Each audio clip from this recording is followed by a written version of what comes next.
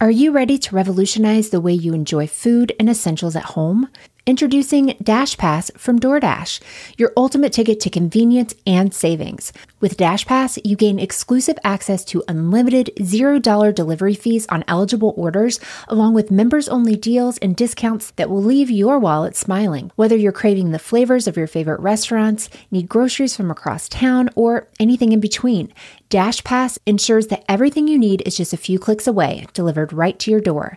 With DashPass, not only do you enjoy $0 delivery fees, but you'll also benefit from lower service fees on eligible orders, making it the most affordable way to satisfy your cravings and stock up on essentials from your local favorites.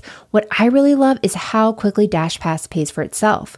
On average, it takes just 2 orders, which makes it a no-brainer investment for your budget. And as if that weren't enough, DashPass grants you special access to exclusive promotions and menu items, adding an extra layer of excitement to your DoorDash experience. You get all this for only $9.99 a month, which is a small price to pay for unlimited convenience and savings. My family and I have had DoorDash for the past year or so, and while I make most meals at home, I don't know that I could mom without it. I used it twice just this past week while we were dealing with a stomach bug at home, and it was so nice to have and to be able to focus on getting better and not running all over town to pick everything up for everyone.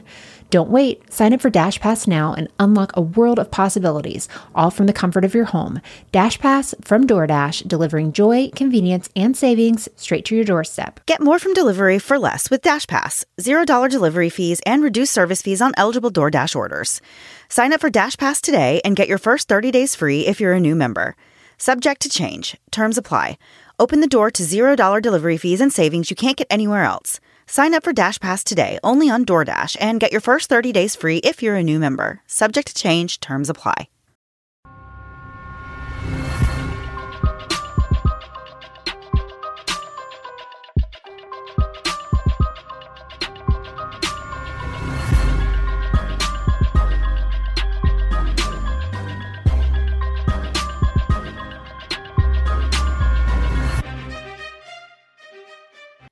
Hey guys, and welcome to Moms and Murder, a true crime podcast featuring myself, Mandy, and my dear old friend, Melissa. Hi, Melissa. Hey, Mandy, how are you? I was not sure how I was going to introduce you this week. I was surprised myself. Yeah. Well, okay, thank you. And welcome to the show. There you go. Yeah, we're starting this week off right. Right. 1 week off, and we don't know what we're doing. Yeah. No, that's accurate. Yeah. So as Melissa just said, we are on an every other week schedule. So welcome back after a long 2 weeks away. I'm playing I won't sing it, but the Welcome Back Kotter theme song in my head. We're not going to pay for that, but I'm playing it in my head. So feel free to sing along in your head as well. So we have the episode today. Well, we're putting it out today, July 10th, and our next one will be out on July 24th. Yes. And before we go into this week's show, we wanted to give a quick reminder that we did release a Patreon episode for the month of June. And for that month, it was on Amanda Knox. So if you are interested in hearing that story again for the 4,000th time, possibly, then you can check that out at patreon.com/momsandmurderpodcast. Okay, way to sell it. Yeah. Well, it's us talking about Amanda Knox. If that sounds appealing to you, then go check it out. Yeah, it's our twist on things. So we talk about eyebrows because she has some killer eyebrows. Yes. No pun intended. And I don't know, just ramblings of us. Mandy and Melissa style. Yeah. Yeah. Oof. I'm not even helping sell this. Yeah. This isn't good. And I think that is all of the announcements for the week. Oh, I had one kind of announcement. Well, this is an announcement. It is. So our friend Jody with Reality TV Podcast. Love her. She's the best. She actually, this past Sunday, which would have been, okay, I'm in the future. Wait, I'm in the past, but I'm talking about the future in the past. July 8th. After the 90 Day Fiancé episode on TLC, she will actually be on TLC right after, on the after show, which is super exciting. Go Jody. I know. So we can't wait to watch it. So TLC likes to play things several times. So if you missed it on Sunday, look out for it. It's on I think it's called 90 Day Live, 90 Day After Show Live. This isn't good. That's so cool for her though. That's Isn't that awesome? Congratulations, Jody. Yay, Jody. So if you haven't checked out our podcast, Reality TV, and make sure you check it out. I know we have some diehard 90 Day Fiancé fans, me. And so check that out, guys. Mandy, let's go. In other TV news, I started watching The Office. You did. I had a joke. I was bringing you in my joke in here, Mandy. I had it. I was setting you up. I know. What you're going to be doing. I don't know what you're doing. I don't know what I'm doing either. Yeah, Mandy finally broke down and is watching The Office. Yes. You're 3 episodes in, Mandy. What do you think? Careful. It's great. Okay, nobody's buying that. Okay. Nobody's buying that. But I don't know. Excited. I need a little more time. First season is rough. It's not rough, but the minor characters don't do a lot. In the other seasons, rather, they're awesome. Like, they are just the best. That's like my favorite part of the show. So you'll love it. Give it time. That's awesome. And then final thing that I just remembered, because I think this is the last episode that's coming out before then, but our 1-year anniversary. Yay. We've been talking about this for a couple of episodes now. That is on July 19th, and we have ordered a cake, and one of our dear friends and lovely listeners sent us a very nice bottle of champagne to celebrate. Yes, Christine, she is so awesome, has always been so supportive. We appreciate her so much, and that gesture just blew me away. I was almost in tears in the parking lot at the gym. She was literally had tears in her eyes crying at the gym before we went in the gym. Yeah, I know. It looked real weird. We were just like breaking open stuff in the parking lot, and like our children are standing around, and we're like taking photos. Yeah, we're taking photographs with it. It's not a good look for us. No, we looked real crazy in that moment. But so we are going to have the night of our lives on July 19th. We're going to do a Facebook Live video. If you are interested in seeing that, you can join our Facebook group, Mum's the Word. Melissa has created a little handy event in there for our 1-year anniversary celebration. It's going to be, I believe, what time? 7 p.m. our time? Yeah, I'm Eastern sort time? of thinking that wasn't the greatest idea, but it's 7 p.m. Eastern. It'll work for us, but people in California and beyond might not. So sorry about that. We have kids. Yeah. We planned everything around ourselves. My bad. Yeah. So there's that. So that's it, though. Yeah. I think for not having any announcements, we had a lot of talking. Really sorry about that. Yeah. Yeah. We're a show about nothing. We're the Seinfeld of podcast. There we go. I did it. All right. So this week we are traveling again to Tallahassee, Florida. Woohoo. The last time we visited Tallahassee, it was for the case of Samara Frosch, and we Googled this city at that time. So Melissa, who is from Tallahassee, I'm sure is chomping at the bit to give you guys some facts she didn't want to hear. Yeah. I'm a Tallahassee lassie, and that's the first fact you need. Kidding. So here are just a few facts about Tallahassee. Tallahassee, if you are not from the States, you might not be familiar that Tallahassee is the capital of Florida, and it was chosen because it was in between what was then the 2 biggest cities in Florida, which I thought this was interesting, Pensacola and St. Augustine. Maybe at that time. Yeah, but isn't that interesting? Like St. Augustine now, it's like... And you already know my thoughts on Pensacola. Oh, gosh. You got to back off. I love everyone in Pensacola. You're lovely I'm just people. kidding. And you belong in our state. You might not want to be, but you're here. Yeah, but St. Augustine is like, you visit it, and it's a nice little town, I think of it, right? Isn't it like the oldest city? Yeah, that might make a little bit more sense. Yeah. It's like I'm thinking of it as size. There you go. If that's wrong, please edit this out. I refuse to Google it, and we're leaving it in. So as of 2016, the population of Tallahassee is 190,894. It's not big. No. It's a little tiny baby town. And whenever your college isn't in, Florida State, woo, nope, back off. When college isn't in, then there's not. It's like a ghost town. Yeah. And when like the Senate or whoever's not in, it's very, very quiet. So it's believed... And there's no college kids and no senators. Yeah. I really might edit that part out. That made me sound really dumb. It's believed that the first Christmas was celebrated in the United States in Tallahassee, part of the DeSoto encampment. I didn't Google any further, but I would like to say that Christmas began, well, probably not in Tallahassee, but at some point in the U.S., Tallahassee made its mark, right? Okay, I'm going to keep going. Tallahassee was also the setting and the title of the 15th episode of Season 8 of The Office. And that's where I was, excuse my voice, and that's where I was going to put my joke that Mandy finally started watching The Office. Well, it's one of my favorite episodes, too. I knew you were so going to mention it creepy. at some point, and I was like, I got to say it first because... Yeah, you knew I was going to do it. There's no way I could make it through. It's been the best week of my life. I'm so excited.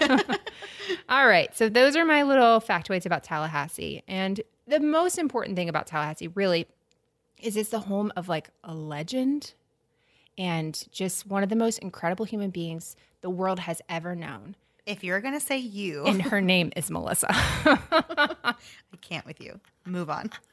It was a good one. So before we do start this episode, I wanted to make sure we emphasize that this case has not gone to trial yet. A lot of what you'll hear today comes directly from the testimony of a suspect in this case. We, of course, believe that you are innocent until proven guilty, and cue Law and Order music that we can't afford to play. Go ahead, Mandy. We are real cheapos. Okay. At least that's how you make it sound. Okay. On August 5th, 2016, things had finally fallen apart for Denise Williams and Brian Winchester. This time, their relationship was really over. Denise was on her way to work when she realized that Brian had broken into her SUV and hopped up from the back seat to force her to drive at gunpoint. After nearly an hour arguing in the SUV in a CVS parking lot, Brian decided to let Denise go, but only if she agreed not to go to the police about their altercation.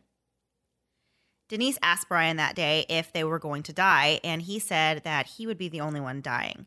He finally gathered up his belongings from the SUV, including a tarp, a hammer-type object, and a bottle filled with bleach, and went on his way. So none of those things sound like things that you would have if you were only planning to harm yourself. Yeah, that's not a real convincing argument there. So Denise quickly went to the police.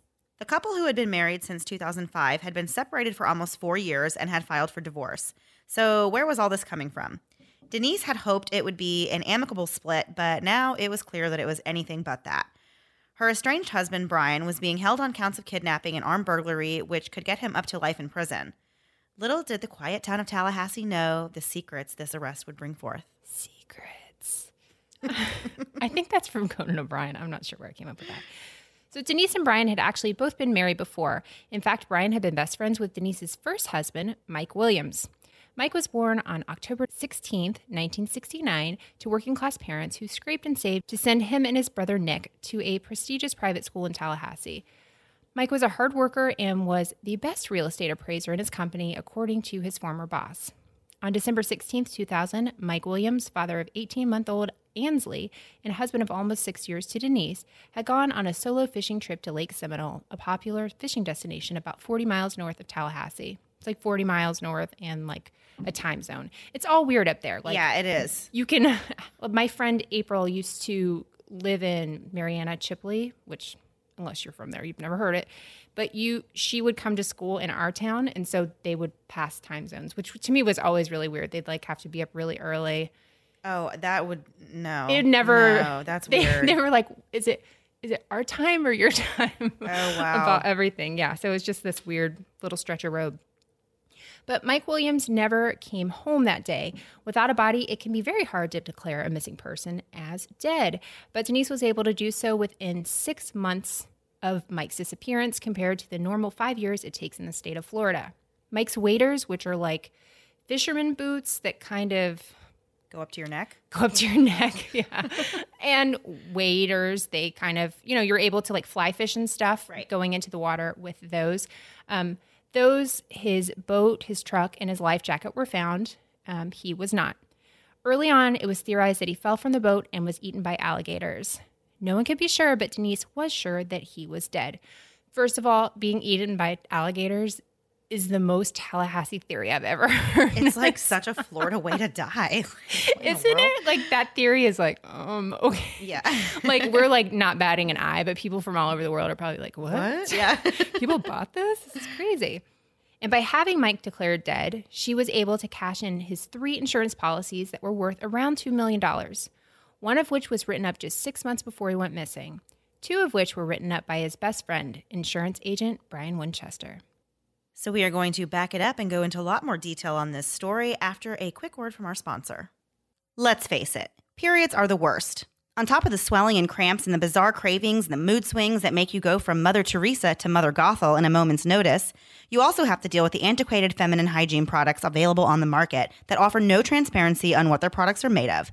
Thanks to Lola, there's now a modern way to not only have your tampons, pads, and liners delivered to your home, but you are also able to create a customizable box so you'll never need to make a late-night trip to the drugstore again. If that's not enough, Lola is 100% natural and uses 100% organic cotton, with no added chemicals, fragrances, synthetics, or dyes. Lola now offers biodegradable, all-natural cleansing wipes that are individually packaged and perfect for a midday refresh. Sounds too good to be true, right? Well, with Lola, you can actually do good with your purchase. For every purchase, Lola donates feminine care products to homeless shelters across the U.S. I love the convenience of having my monthly box sent right to my door and knowing that I can change my subscription up at any time to have the right variety for my needs. I also love knowing that my purchase can help women in need.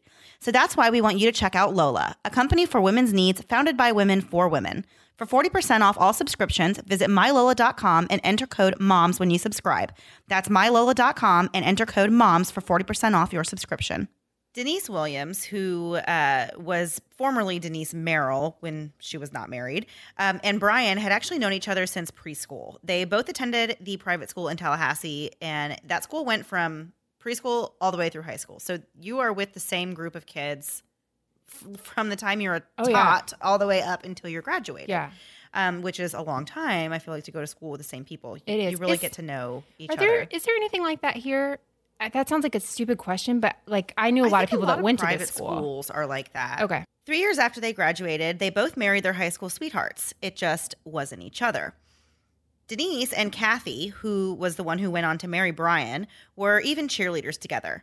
They lived in a small town and went to a small school, and since they had last names of Winchester and Williams, both Mike and Brian's senior pictures are even found right next to each other in the high school's yearbook.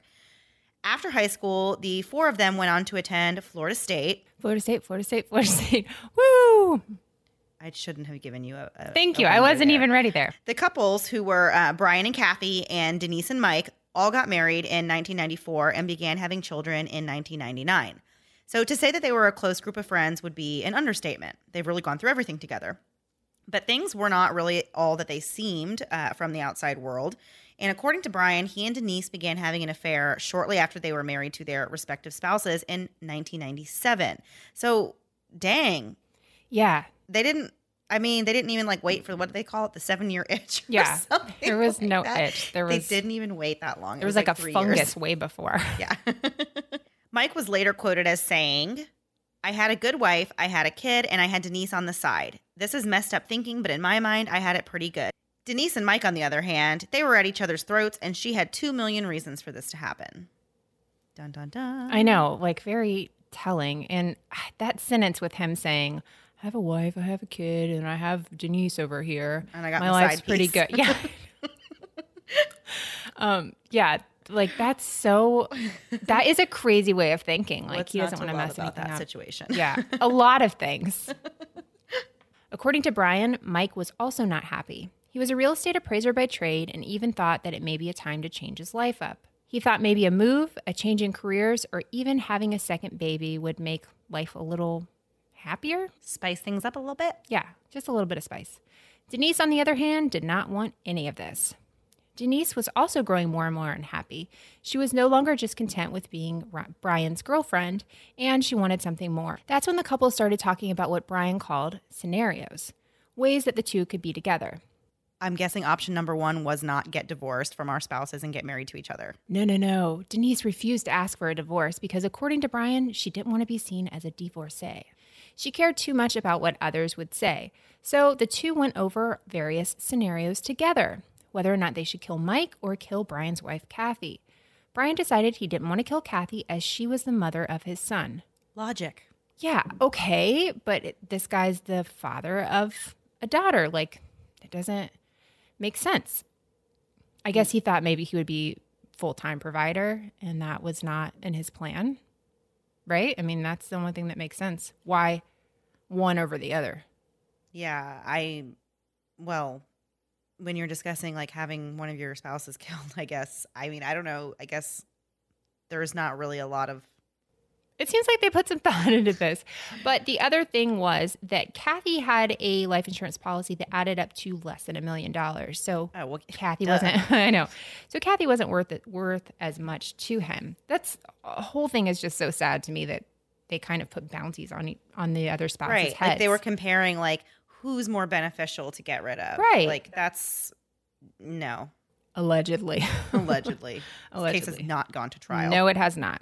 In Mike's case, he had actually just recently increased his policies, thanks to some encouragement from his wife and best friend, the insurance agent. One of his policies was actually about to expire, and the couple decided they needed to move their plan into high gear. After all, they wanted to do this before Denise and Mike's 18-month-old daughter would be old enough to really remember what happened to her dad. What? Yeah. Isn't that like, hurry, gotta kill my husband. I don't want my daughter to remember him being around or being sad, maybe. That's a lot of premeditation in this that just or like upsets that me. my mom planned to have him killed. Yeah, allegedly. So their goal was to make Mike's death look like an accident. During this time of planning, Brian felt that Denise tried to set herself up as a victim instead of a conspirator from the very beginning by saying things like it would be an accident instead of ever using the word murder with him. She would never talk about the murder to Brian specifically. It was just always the word accident. These are the scenarios that could happen. These are the accidents that could happen. That's sick. It is, and it's her way of like distancing herself, allegedly. Right. It was just a week before Denise and Mike's 6-year anniversary, and they had plans to go out of town to Apalachicola, which is a small coastal town just a short drive from Tallahassee. I have never been there, but I like to say Apalachicola. Then on December 9th, 2000, the cheating couple made the decision that it was the perfect day for the accident. Brian would be taking Mike to a secret duck hunting location at Lake Seminole, which I guess Melissa used to visit as a child. It was lots of fun. We used to take my grandparents' RV and go there. Like, that's one of my most vivid kid memories for some reason. Oh, yeah. Are you ready to revolutionize the way you enjoy food and essentials at home? Introducing DashPass from DoorDash, your ultimate ticket to convenience and savings. With DashPass, you gain exclusive access to unlimited $0 delivery fees on eligible orders, along with members-only deals and discounts that will leave your wallet smiling. Whether you're craving the flavors of your favorite restaurants, need groceries from across town, or anything in between, DashPass ensures that everything you need is just a few clicks away, delivered right to your door. With DashPass, not only do you enjoy $0 delivery fees, but you'll also benefit from lower service fees on eligible orders, making it the most affordable way to satisfy your cravings and stock up on essentials from your local favorites. What I really love is how quickly DashPass pays for itself. On average, it takes just 2 orders, which makes it a no-brainer investment for your budget. And as if that weren't enough, DashPass grants you special access to exclusive promotions and menu items, adding an extra layer of excitement to your DoorDash experience. You get all this for only $9.99 a month, which is a small price to pay for unlimited convenience and savings. My family and I have had DoorDash for the past year or so, and while I make most meals at home, I don't know that I could mom without it. I used it twice just this past week while we were dealing with a stomach bug at home, and it was so nice to have and to be able to focus on getting better and not running all over town to pick everything up for everyone. Don't wait. Sign up for DashPass now and unlock a world of possibilities, all from the comfort of your home. DashPass from DoorDash, delivering joy, convenience, and savings straight to your doorstep. Get more from delivery for less with DashPass. $0 delivery fees and reduced service fees on eligible DoorDash orders. Sign up for DashPass today and get your first 30 days free if you're a new member. Subject to change. Terms apply. Open the door to $0 delivery fees and savings you can't get anywhere else. Sign up for DashPass today only on DoorDash and get your first 30 days free if you're a new member. Subject to change. Terms apply. So Mike and Brian were avid hunters, and Mike regularly hunted on his own. In fact, Mike had hunted since he was just 6 years old. The scenario that the couple had landed on was that Mike would wear waders, those big fishing boots that go all the way up to your ears, and Brian would push him in the water, and the weight from the waders would cause him to drown accidentally. Brian knew Lake Seminole like the back of his hand, so it only made sense to plan something there. Just a little while before they were supposed to meet, Brian got a call from Mike saying that he was canceling this trip. And a few hours later, Brian spoke to Denise, and she said that she had gotten cold feet about the whole situation. And Brian was surprised when she said that because they had been planning this for such a long time. It was such a big decision that they had come to, and he couldn't believe that she was ready to just throw it all out the window and, cancel the whole murder, I guess. There was so much on the line. I mean, I can't imagine saying to someone, I can't imagine why you want to cancel the murder. Yeah. But That's true. But this happens a lot. Like, what was the Wolfpack one where it was like they canceled, at one point, Right. and then they still go for it. That really upsets me. It's one thing. I mean, it's all terrible, but if you've had this moment of like clarity and you still go through it, yeah, man, that stinks. So they didn't abandon their plan for too long. It was only a few days later that they were ready to try to execute this plan again. The very next Friday, Brian and his wife Kathy had gone to see the band Vast at Floyd's Music Club, Yes. So Floyd's Music Club is places. Oh, Creed. Remember the band Creed? This isn't a good one. I Hey, do. Creed was from Tallahassee. I do remember the band Creed. Yeah. So they started at Floyd's Music Store. Okay. Take it down a notch. They started at Floyd's Music Store, and that was like a big place in Tallahassee you go. They had dueling pianos. Have you ever gone to one of the dueling I piano love shows? dueling pianos. So fun, right? Yeah. So I remember I did that a lot in college. You Dueling could go there at pianos 18. Seems like a very Melissa College thing to do. Yeah. Well, I once was hit on by a professor there, and not like in what is it? Saved by the Bell, the college years, when there's like a hot professor that Kelly gets with. It wasn't like hot for teacher situation. No, it was like, can I get you your stroller and help you out of here? It wasn't. It wasn't my best night. So Brian and Kathy had some drinks at Floyd's, and then they went home and slept hard. On the other side of town, Mike was ringing the Salvation Army bell and collecting donations, but the very next morning he would be dead. According to Brian, he and Denise had made the decision to have very limited contact before the murder and after. They couldn't garner up any suspicion. After all, Mike had already been talking to his mother, Cheryl Williams, in the months leading up to his death about the money that was missing from their joint account. He was worried that Denise may have either a secret life or maybe she was having an affair. And he'd be right on both accounts. Yeah, bingo. So the two had their alibis straight. Brian had told Mike a few days before the hunting trip that his phone was not working, so he would just need to meet him at the gas station on Thomasville Road near I-10 at the specified time. He, of course, did this, so there was no phone record of the two talking the morning of his disappearance. Here's something that always comes up in these cases that we're like, why did you call the person? Right. And this is 2000, so it's, right? 2000? Yeah. This is pretty advanced for the time. Right? Like, they must have been watching Dateline at the time. Denise would be home that morning with her child and would make various calls to prove that she had, in fact, been home, so kind of creating her alibi via phone calls. I'd be mad if I was getting early morning phone calls if Denise could establish an alibi. Like, okay, thanks, you woke me up. Another very important part of this alibi is that Brian, part of his alibi was to, like, later that morning go hunting with his father-in-law. And so that was supposed to happen right after meeting Mike. So even if they're working on a timetable, hey, he's with his father-in-law. This would be the alibi that he had chosen for the day of the murder. According to Brian, the two men met up at the gas station, and then Mike followed Brian to the secret hunting spot on Lake Seminole. They got Mike's boat into the water, and everything was going as planned. They got into the boat, and at some point, Brian convinced Mike to stand up in the boat. And when he did this, Brian pushed Mike into the water. Instead of drowning, Mike quickly got out of his waders and was fighting to get back into the boat. And that is when Brian grabbed the 12-gauge shotgun that he had bought from an unsuspecting FSU student prior to the trip and shot his best friend in the head. Very quickly after, Brian states that Mike cried, sighed, and then his head went underwater. And Brian at this point quickly grabbed Mike and drug him to the shoreline, which was absolutely not part of the plan. In fact, according to Brian, Denise, they never really discussed a plan, and Denise never really wanted to know what specifics, what was actually going to be done to her husband. And it was her way of staying separate from kind of the murder, like as we kind of said earlier. And just so in her mind, it would just be an accident, you know, an accident that she helped plan for almost a year. Allegedly. After Brian pulled Mike to shore, he then went to grab his truck and backed it into the loading area and put Mike's body in the back of the truck. This also was not in the plan. At this point, there really was no plan. Any plan that he may have had going into it was out the window, and he is now just flying by the seat of his pants and making rash decisions about things. Yeah. Well, as the story goes on, you see like all these spots where it's just like one crazy decision after another where you're like, oh my gosh, clearly you weren't thinking about this. Yeah. Which it's kind of like, okay, this reminds me of whenever people, like an Anthony Curcio situation where it's like he has this huge plan in place, everything goes great, now he has all this money. What do you do with it? Right. Like you never made it to that point. Or even like the one about the guys that escaped from the prison and then they didn't have a plan for what they're going to do when they get out. Like you planned this for literally months and months and months. Yeah. And then you didn't know what to do after. Like, just jotted down a couple plan Bs down. That's just think it through a little tiny bit.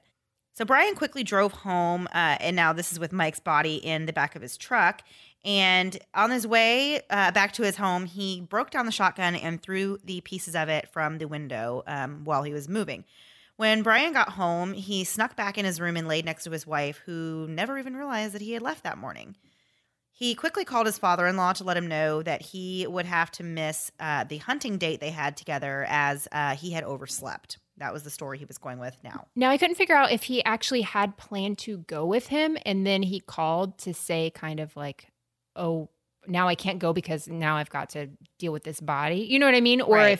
if the scenario all the time was to plan it, but you weren't actually going to go. No, I just think having the he call. had to think on his toes and say, like, now what? Obviously I can't go for real and go hunting all day because I have a body in my truck. Like, I have to figure that out. So I feel like that was just like another kind of thing that was like not in the plan that he Right. just kind of had to do. You know, he had to do what he had to do at that point.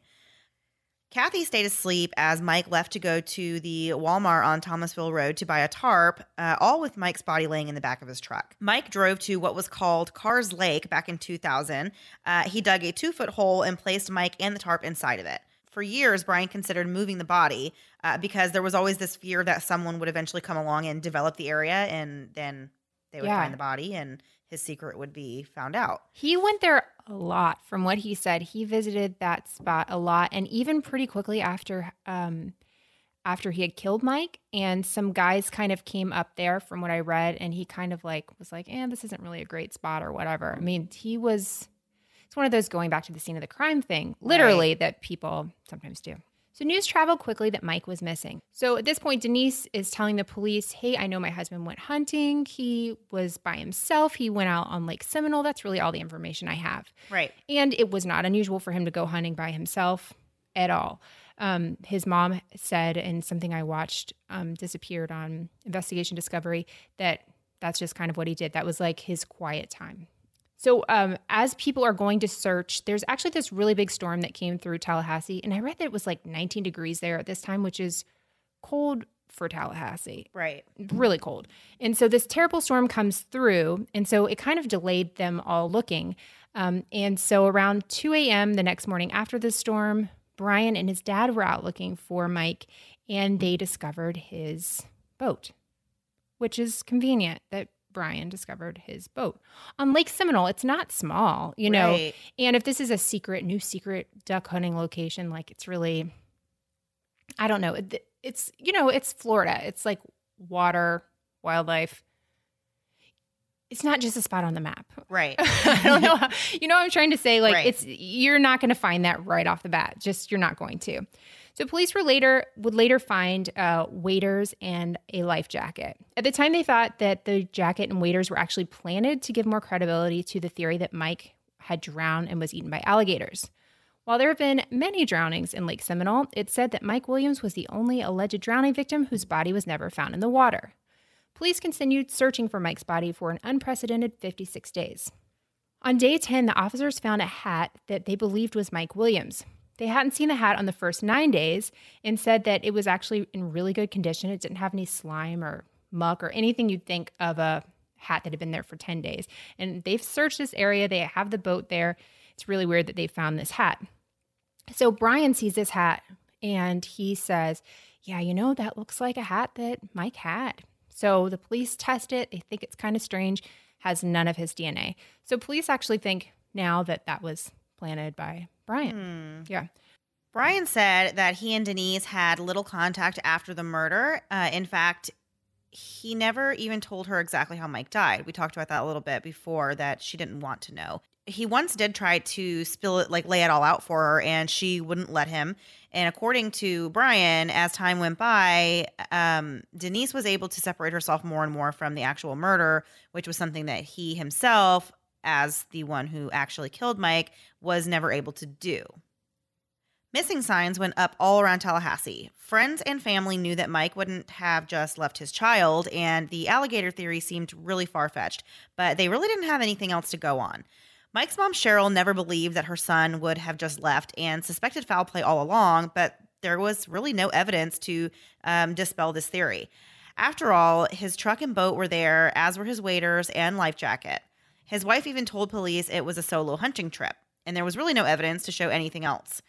In fact, Denise would eventually convince a judge in town that Mike had died that day in December, and she would receive her payout from the insurance policies. At this point, Cheryl said that she wasn't really sure what she could do, so she started taking notes on what everyone was saying and quickly realized that things were not adding up. So Cheryl was just like a little pistol too. She was I don't know. You want that lady on your side. Yeah. I will say that. She's the one that went to investigation discovery. Like she was going to find out what happened to her son, and she just did not. She didn't believe. She wasn't having it. No. So time went by, and Mike, of course, never came home. Brian and his wife, Kathy, eventually divorced in 2003, and in 2005, Brian went on to marry Denise. According to Brian, they decided to wait for a while to not rouse any suspicion. Wow. Yeah. I mean, they really, there were parts of this plan, allegedly, that were really well thought out. It wasn't, you hear these, murders, and then somebody gets married, within 3 months, and you're like, well, that's weird. Right. 5 years. I mean, they waited a while. And it's funny that he got divorced and she wouldn't. Yeah. After they were married, they even moved into the home that Mike and Denise had shared together. According to Brian, the couple had a pact and swore that they would never share what happened. They believed the only way anyone could find out the truth of what happened was if one of them turned on the other. And like many criminal couples before them, they believed they'd never be caught and they would never share their secret. The couple grew more and more paranoid in time. Mike's mother always believed foul play was involved, and eventually in 2004, she was able to have FDLE look into the case, Florida Department of Law Enforcement. The couple were so worried that they would be found out that it got to the point they believed their homes and cell phones were tapped. They would regularly pat each other down to see if the other was wearing a wire. Yeah, welcome home, honey. Boom, boom, boom. Can you imagine, you can't ever trust that person. I mean, but how would you? They planned their spouse's murder. Yeah. You can't trust that person. I don't know. That's very strange. They also had a special code when they needed to talk about something related to Mike. They would sign the letter C, which would alert the other one non-verbally that they needed to leave the house and talk. They had a special park that they would go to, which I wanted to know why the letter C, because there had to be something. I was going through everybody in my name, all the weird words. I don't know. Caught? Maybe it was just random. If you don't want to be caught, let's go talk. So police often believe that their home is actually where Mike had been murdered. They were right. He had been murdered, just not there. So on the the investigation discovery disappeared. It was interesting because they're talking about all the theories throughout it. And now we know, based on, the story, it's some parts of the investigation discovery were right and some were way off. They were like, we think he got killed in his house. I'm like, well, sorry, you were wrong. I mean, good job, but you were wrong.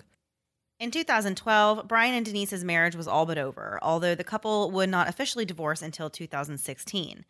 Brian grew increasingly worried that once they were divorced, there would be no such thing as marital privilege and that Denise would turn on him and blame the murder of Mike on him. And he just couldn't let that happen.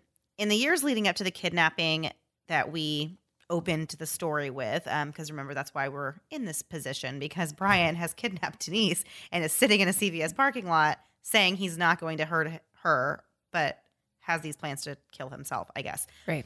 In the years leading up to this kidnapping, Brian's mother had died from cancer, and his son had found photos of his dad with escorts on his phone, prompting the boy to move in full-time with his mother. Denise was also no longer talking to him. Brian felt his life had pretty much fallen apart and that he didn't have anything. According to Brian, when he kidnapped Denise, he begged her not to say anything to police about Mike's death, and she assured him that that would never happen. But going to the police is exactly what made this whole story eventually unravel. From what I understand with people in Tallahassee, whenever he was arrested, there was always suspicion around this case. People that went to the school with them and stuff that had been friends with them, because those people preschool to senior year. They knew that they had all known each other. They all knew each other. So everyone thought it was weird from the beginning. My mom said one of her best friends was like, oh yeah, we knew that's what happened. But there's never any proof. And I don't think anyone in the state of Florida believed that an alligator got him, even though we have a lot of alligators here. Yeah. But no one bought it. But alligators don't really eat people. That's the thing that people that's a misconception. An alligator is not going to straight up eat an entire human being. It's like a shark, a shark attack. They don't bite you and then just devour your entire body. They let go. They don't want to eat you. You're not what they eat normally. Right. They just see something, they think it's food. And as soon as they realize that's not what, that you're actually too big for them, they let go. Yeah. And you might be severely injured to the point of drowning or dying. Right. But they don't eat you. Well, now in Lake Seminole too, where they were, it wasn't deep. It was only in some parts 5 foot deep. So it's not, I think where he fell out of the boat, maybe it was 9 feet, but it's not crazy. You know what I mean? Yeah. His body would have come up. They would have found something. Right. And like I said earlier, his is the only body they've never found in Lake Seminole. Right. So Mike's mom, Cheryl, had never given up on finding justice for her son. She never believed the theory that Michael, who was a seasoned hunter and swimmer, had simply fallen into the water and drowned, only to be subsequently eaten by alligators. Cheryl knew that he couldn't have been eaten by alligators because alligators don't feed in cold water. That's interesting. I didn't realize that either, but she talked to people at Florida State, like big time alligator people. I don't know exactly. There was a profession they had, but it's probably crocodile hunter. He's dead. It wouldn't have been him.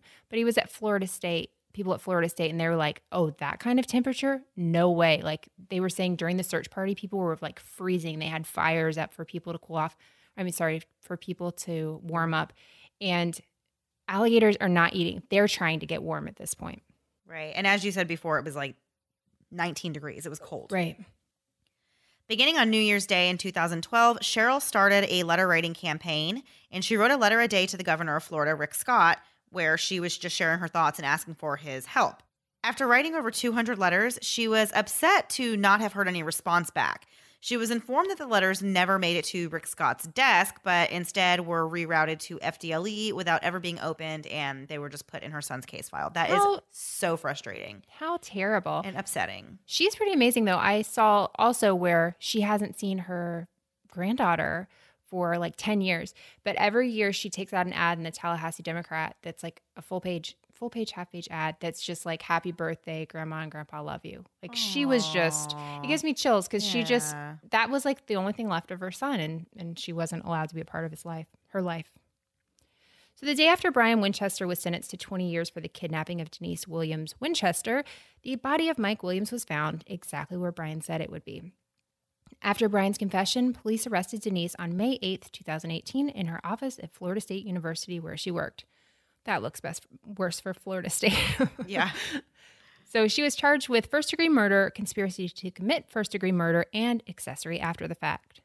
Denise's attorney, Ethan Way, said, quote, my client had absolutely nothing to do with Mike Williams' disappearance and had absolutely nothing to do with any of the crimes that Brian Winchester committed.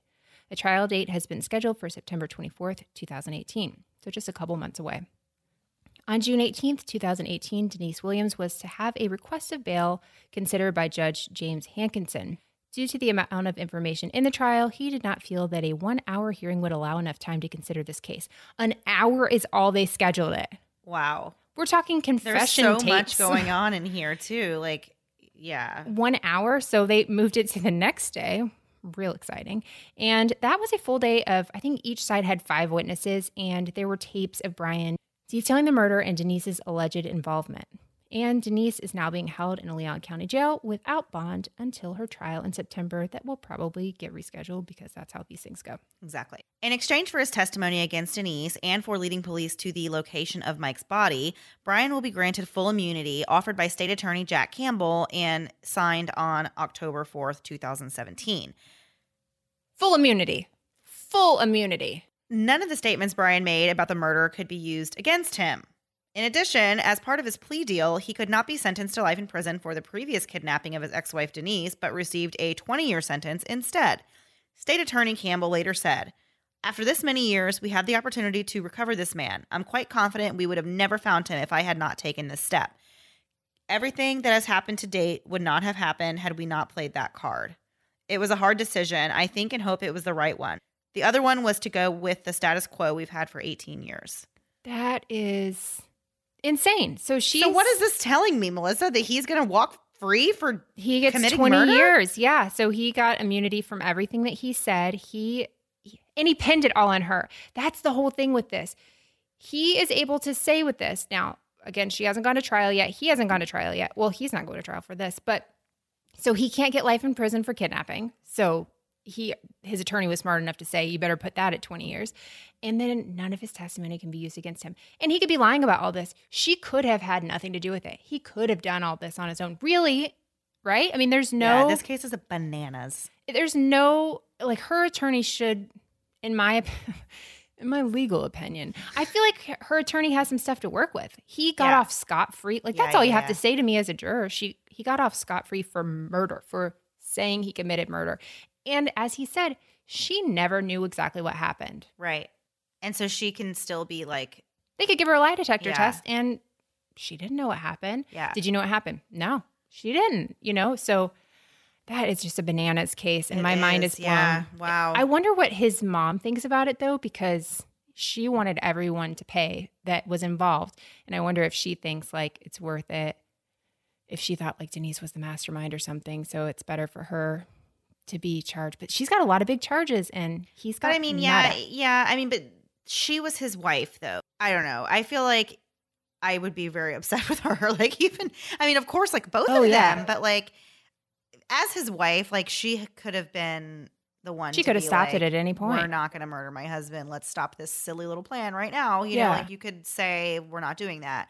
Or I'm not going to, like, allow my husband to go walk out the front door to his She death. stopped like, it the first time. Yeah. Allegedly. So, anyway, very sad. Very, very sad all around. So we might just title this episode Allegedly. Allegedly. Oh, yeah.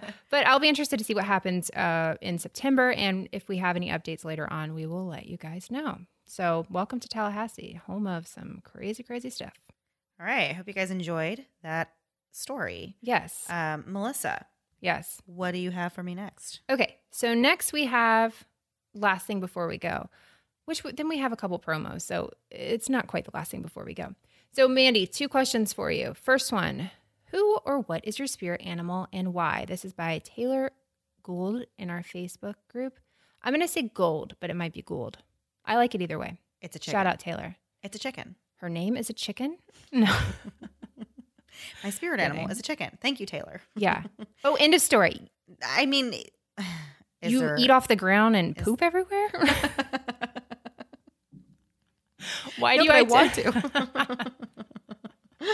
Oh, gosh. That's why it's my spirit animal. There's no reason, Melissa. I just Connect with them. on a deep and spiritual level. Okay. All right.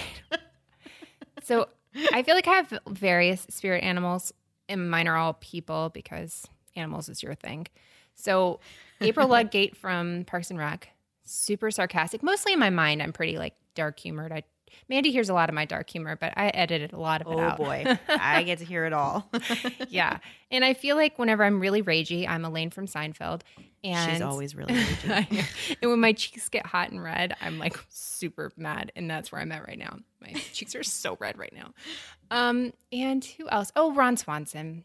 Ron Swanson from Parks and Rec as well, because just give me all the meat and eggs. Bacon and eggs, that's all I want. I'm gonna have to watch Parks and Recreation now. Okay, please don't even start. I've tried to get you to watch that one for even longer. But start with The Office and then move to Parks and Rec. I think you'll like both of them. They're both really good. I'm never going to ever recommend Arrested Development for you. I don't know that you'll ever appreciate it the way it should be appreciated. I think you recommended it to me when we first started hanging out, and I did. tried watching it like for 5 minutes, and I just didn't. It wasn't for me. Okay, that hurts. All right, on to the next one. Mandy, fashion trends that you think need to die a slow death. This is brought to us from Hannah with the Boozy Movie podcast. Well, Boozy movies. One that I wish would die a quick death is high-waisted everything. Oh, man. I don't think it makes. I don't think. This is us. We have Florida style, first of all. Right. And then mom style on top of that. Don't listen to Well, us. you would think that I would love high-waisted stuff then, because that's like the exact definition of like mom jeans. I know. Like, I don't know. I don't think it makes you look like, okay, here's my issue. I think they're cute in the front, but like in the back, when it makes you look like your butt goes all the way up to like the middle of your back, like, it just makes your whole backside look too elongated. Here's the thing. Like, I just don't enjoy it. I'm I don't here like it. for that because that's the actual shape of my butt. It goes from my shoulders to my knees. I have a pancake butt like Hank Hill. So for me, like I connect with that look so much. I don't. I'm appreciative for that. Please, everyone, keep wearing that and ignore Mandy. I should actually buy some. Actually, all of my clothes basically are that as soon as I step into them. Okay. Do you have any more? No. Like, I mean, I can't think of any right this second. Okay, I'll do one, and if you come up with another one, let me know. The other one I hate is, and I just saw this yesterday, this was a Kardashian thing. Basically anything the Kardashians do, it's annoying to me. They were wearing like workout clothes, like straight up workout clothes and like high boots. Oh, what? Yeah, like that's fashionable. I don't know if it's fashionable, but it's, these like high, cute boots. But then you're like, why are you wearing sweatpants with that? It does. That's what I would do when I went to go get my mail because I'm like, well, these are the only shoes. These are the only shoes I have, so I go out with it. Apparently, I'm on trend. Well, I feel like if you're a Kardashian, you can do that though. Like, I don't know, because wasn't it them or wasn't it like Kanye or someone who was wearing like, I mean, literally it looked like they were wearing clothes that they just pulled out of a garbage can, like the ripped shirt. And, his whole line was like that, I think. That is so hideous. It is. I would agree with you 100%. I have that kind of money. I'm not purposely wearing shirts with holes in them. That makes no sense. No, I'm trying to not wear those in public. Exactly. I already have plenty of those. Yeah. We've been in fashion and we had no idea. I called it in fashion. Oh, yeah, that's right. In style. They've been very en vogue. There you go. Pancake butt. Heeled boots and pajama or whatever. You know, I used to really hate on wearing like yoga pants and stuff in public. Oh, that's my uniform. That's like all I wear now. I used to think like, okay, put some real pants on. But now I get it. I understand. Yeah. It totally I get makes it. That's sense. literally all I wear. And now that we go to the gym, I just like wear my workout clothes all day. And I'm just like, look at me, I work out. Like, but even though if you look at me like, you're like, oh, she probably doesn't work out. Yeah, you're like, what happened there? I'm saying that about me too. I'm totally kidding. Mostly me, not you. That sounded really bad. And we're going to get letters about that. No. No. I agree. I wear workout clothes wherever I can.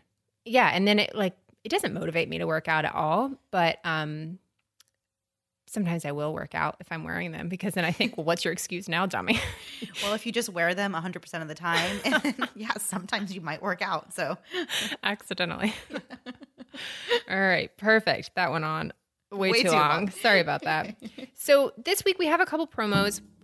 This is a little bit different. So the first one is a promo from the guy and gal with All Crime and No Cattle. So you might have heard of them. They're really, really great. They do stories out of the Lone Star State. I sound cool saying that. Texas. Don't mess with Texas. Don't mess with Texas. And don't mess with the husband on the show, Shay. His social media skills. He always has a video that goes with this thing. And I'm like, oh, why don't we do that? And then I remember it takes time. And I say, have your thing, Shay. Have your thing. So it's awesome though. They're really, really cool. And then the other thing we're doing, this is a little bit different. Our friend Javier with Pretend Radio just made us the coolest promo in the history of the world. Coolest. So you'll hear it around because we're sending it to lots of people, hopefully. And then we're going to play 6 minutes of his next episode. So I listened to this earlier. It's crazy. I can't wait to see where the story goes. I don't know why he did Javier does is so amazing. Like every podcast he produces is just incredible. I know. There's honestly no way to not love it. So don't shut this off. Please listen to all of it and then find a new podcast that you love. Pretend Radio. It's so great. So great. Yeah. So 6 minutes, totally worth your time. And then you'll get to hear the rest of it on his new episode. Subscribe to both of these shows. They're great. We love them. They're wonderful. I'm more excited than my tone just let on, but they're so great. So have a great week, guys. And we'll see you in 2 weeks. Yeah. Right? Yeah. Okay. All right. See ya. Bye, guys. Bye.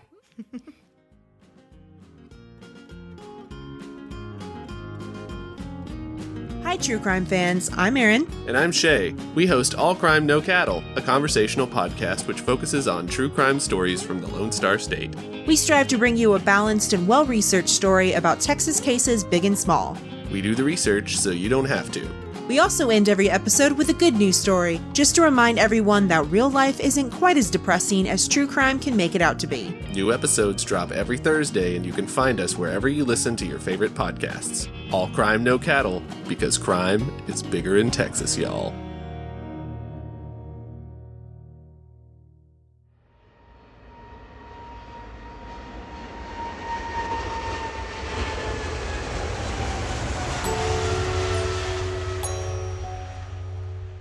It's 1972, and you're slowly filing into an American Airlines Boeing 727 with 90 other passengers right behind you. A young man, going by the name of Robert Wilson, enters the plane. I was in the middle of the seat, about 7 or 8 aisles up from the back of the plane. He may sound like an old man now, but Back in 1972, he was a fresh-faced 28-year-old punk dressed in a sports coat and yellow trousers. Oh, and his name wasn't really Robert Wilson. It was Martin McNally. He wasn't a businessman either. McNally was here to hijack this plane. I'm Javier Leiva, and this is Pretend Radio. Stories about real people pretending to be someone else.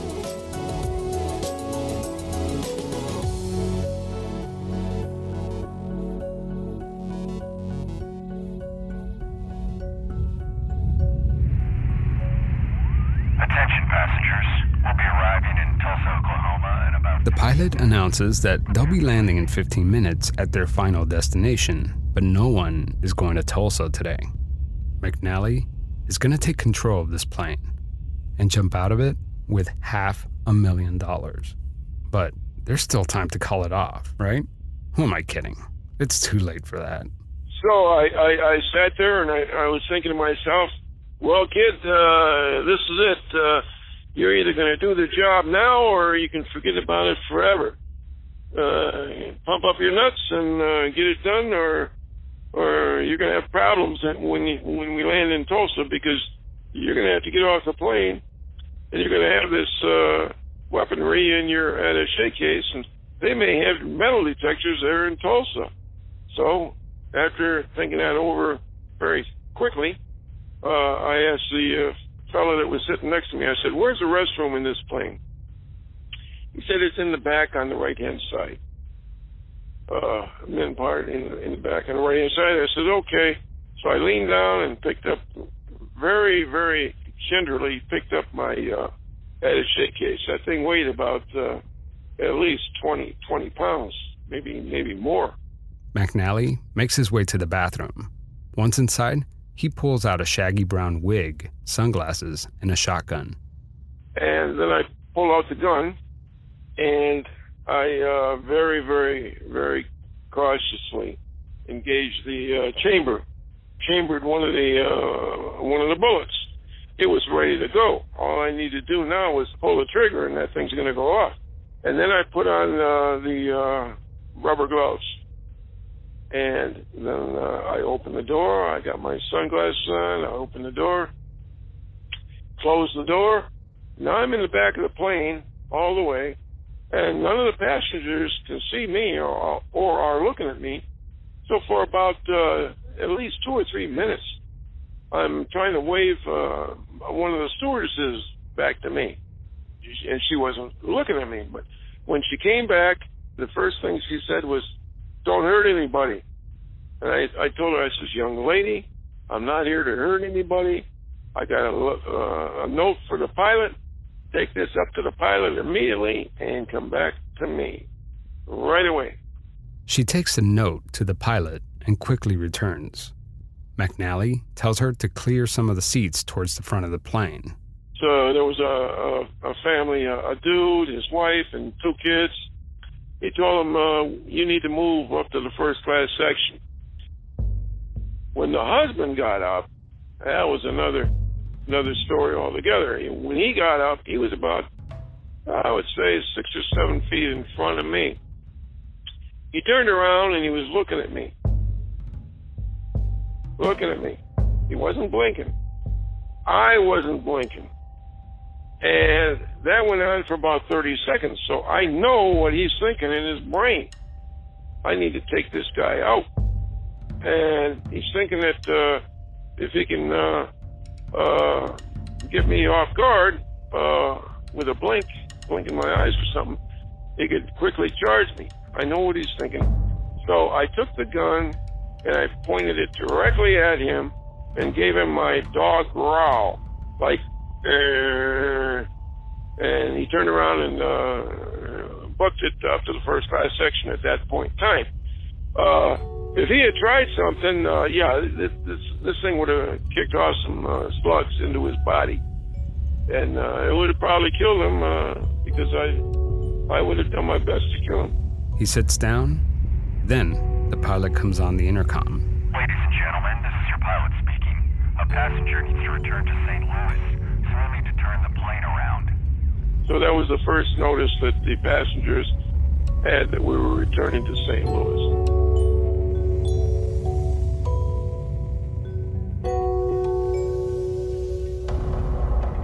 Pretend Radio is a documentary podcast about people pretending to be someone else.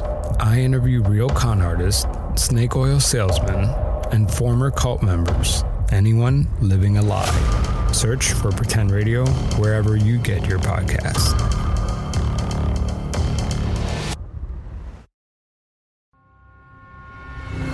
Thanks so much for listening to the Moms and Murder podcast. Make sure to check back with us next week for a new episode. You can also find us at momsandmurder.com, where you can connect with us via social media. Please make sure you subscribe and give us 5 stars, because giving us 4 stars would be a crime. Thanks so much.